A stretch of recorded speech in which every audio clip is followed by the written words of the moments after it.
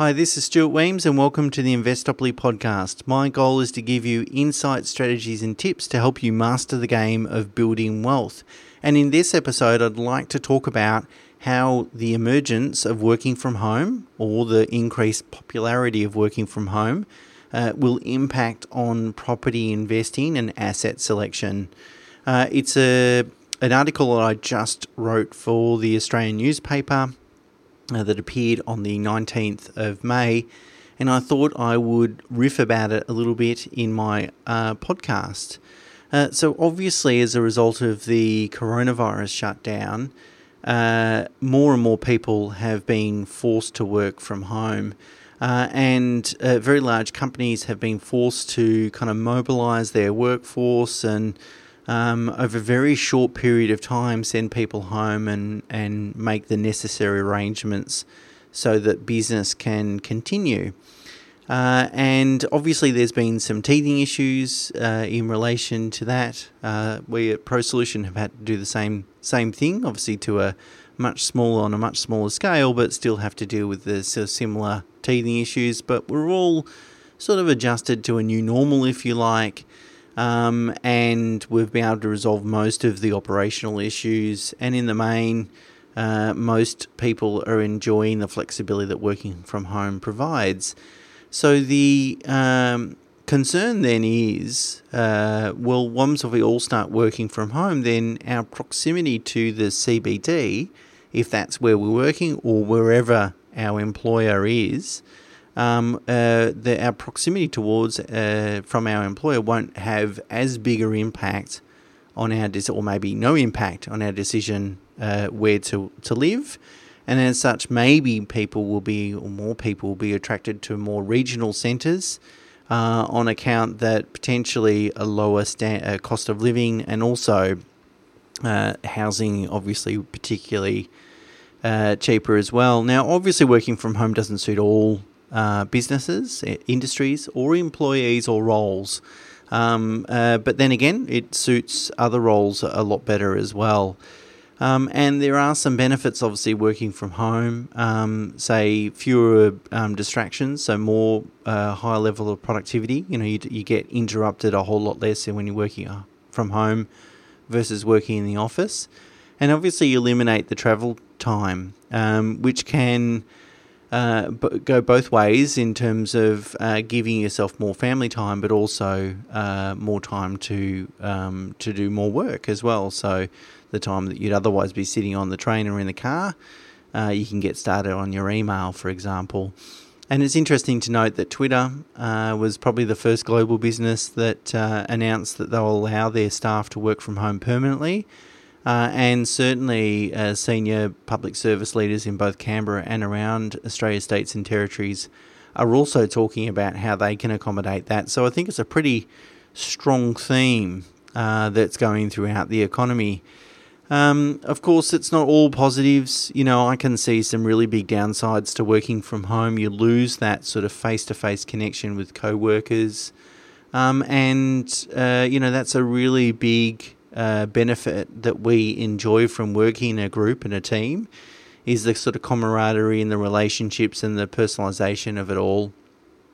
Be able to go in the office and sort of whinge about what's happened to you yesterday at home or whatever is a sort of cathartic process. And if we're just left alone in a room at home by ourselves all day, that's going to really weigh on employment satisfaction. So, look, I think we've got to sort of balance out this whole ideal that, that we're all going to work from home and nothing's ever going to change again, because I don't think it's going to suit everyone for an extended period of time. In any case, if it does occur, what impact will it have on asset selection, property investing, and the supply and demand principles? And that's really what I wanted to talk about or sort of uncover. I think the first thing that we need to think about is that there's many factors that go into informing our choice of location of where we want to live. Proximity to work or your employer might be only one of those things. One that really jumps to mind, particularly for a lot of our clients, is proximity from schools, education facilities for children, whether that's private schools, certain private school locations, or if they want to end up in a quality school zone for a public school. The location of where you're going to educate your children tends to be a pretty compelling and significant consideration when deciding where to live. Now, obviously, there's going to be good public schools in both capital city locations and also regional centres. So I'm not saying that good schooling is exclusive to capital cities. But again, it's one of those considerations of many to take into account. And you've just got greater selection, I think, in a capital city location, in a closer distance from each other, where there might only be one or two opportunities or options in a regional centre, and that can play into people's decision making.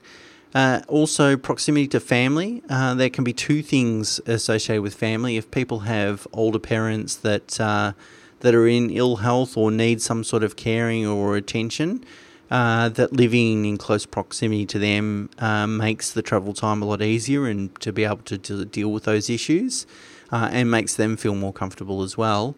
Also, for families with younger children, often parents provide pro bono babysitting services, which obviously can be very important. And living closer to parents so they're able to provide that sort of support while you've got young kids and young family is also important. Naturally, there's other considerations and these other considerations can mean that a regional centre is more attractive than a capital city or vice versa.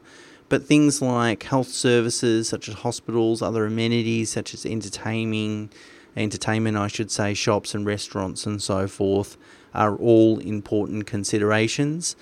For example, if someone's a surfer and maybe they like to live down by the beach, then a regional location might suit them better. Whereas if what you enjoy is going out and seeing a show or having dinner with your spouse or friends, then obviously a capital city is going to provide more options in relation to that. But also if your friends are in a particular location, and you move out of that location, you've either got to create a new network or that decision's not really going to suit you very well.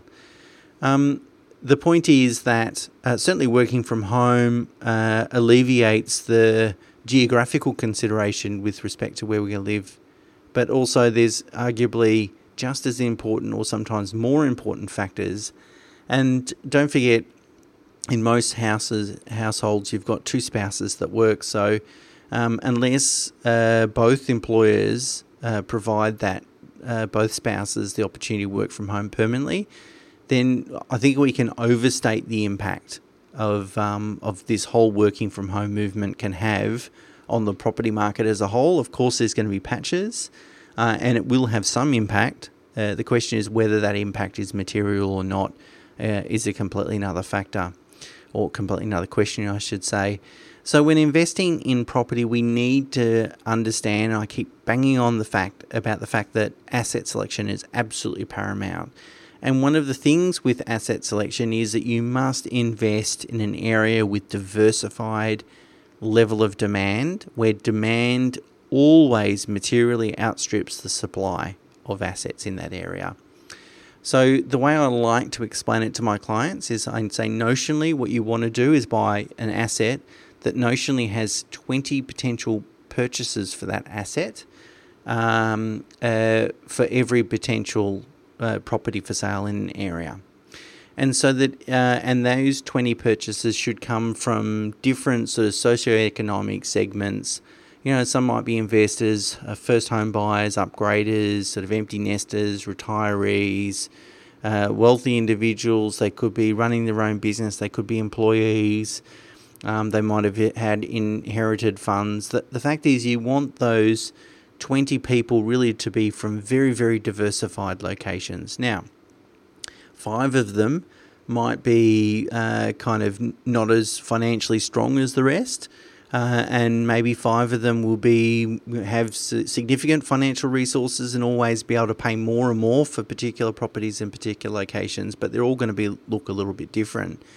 So therefore, again, notionally, if something changes, whether it's a tax rule or whether it's working from home becomes trendy for a period of time, and that has an impact on demand, a negative impact on demand, then perhaps, again, just notionally, perhaps your pool of potential buyers drops from not 20, but maybe 17. 3 people decide to have a complete life change and they're no longer wanting to live in a capital city location. So now you've only got 17 buyers. But as long as you've got more than 2 or 3 buyers for every one asset, you're typically going to get price or experience price growth over a long period of time, because as long as you've got competing buyers for a limited pool of assets, the prize, the purchase, always goes to the person that's willing to pay more. And that's what's ultimately going to generate sustained capital growth. So the best way to kind of mitigate some of these things or some of these risks, and working from home is only one of them. I mean, there's some talk about, for example, what about self-driving cars? What impact will that have? Because, that potentially reduces travel time as well. So there's lots of different risks, some of which we can identify today and some of which haven't yet materialised. There's lots of risks, but the best way to kind of deal with or mitigate some of those risks is to level up on quality. And that's really about buying a scarce asset. And again, as an analogy, instead of saying what we want to do is buy a diamond, what we really want to do is buy the pink diamond, something that's even rarer than a diamond. And that will weather most storms and most temporary or permanent changes in demand. At the end of the day, that's what's going to create long-term returns. It's not necessarily a case that it's going to beat every single location, but what it does do is it gives you the highest returns for the lowest risk. It has the greatest probability of generating quality returns, whereas you might, to some degree, look at a map and go, okay, well, if work from home becomes really popular, I think this regional location will benefit the most. And then you could make a really big financial bet and go and buy a property in that location. And it could, if you end up being right, over the next 10 years, actually generate better growth or higher growth than what an investment grade blue chip location will. But that ignores the risk, because it could also, and there's a reasonable probability, it could also underperform for lots of different other reasons as well. And so investing is all about achieving the highest return for lowest risk. And we've got to think about all the risks that can occur. So working from home is one of them, but there's lots of others, as I've suggested. And not only just demographic things and changes in the nature of how we behave and act, but also there's macroeconomic factors as well. So there's lots of risks out there. And so what we need to do is think as investors, how do we invest in a way that reduces as many of those risks as possible? Almost betting on a sure thing, something that's guaranteed to drive growth over the next 10, 20 or 30 years. And if we take that very long time horizon, it might seem very boring and not very sexy, and it's probably not going to necessarily give us a 20% return in 1 year like a regional centre could. But what it will do is have the highest probability of working. And at the end of the day, that's what's going to make you feel good about your investing, is the fact that you're actually going to achieve your goals, and it's going to perform after a while. You'll quickly forget about all the overnight successes that you've missed out along the way.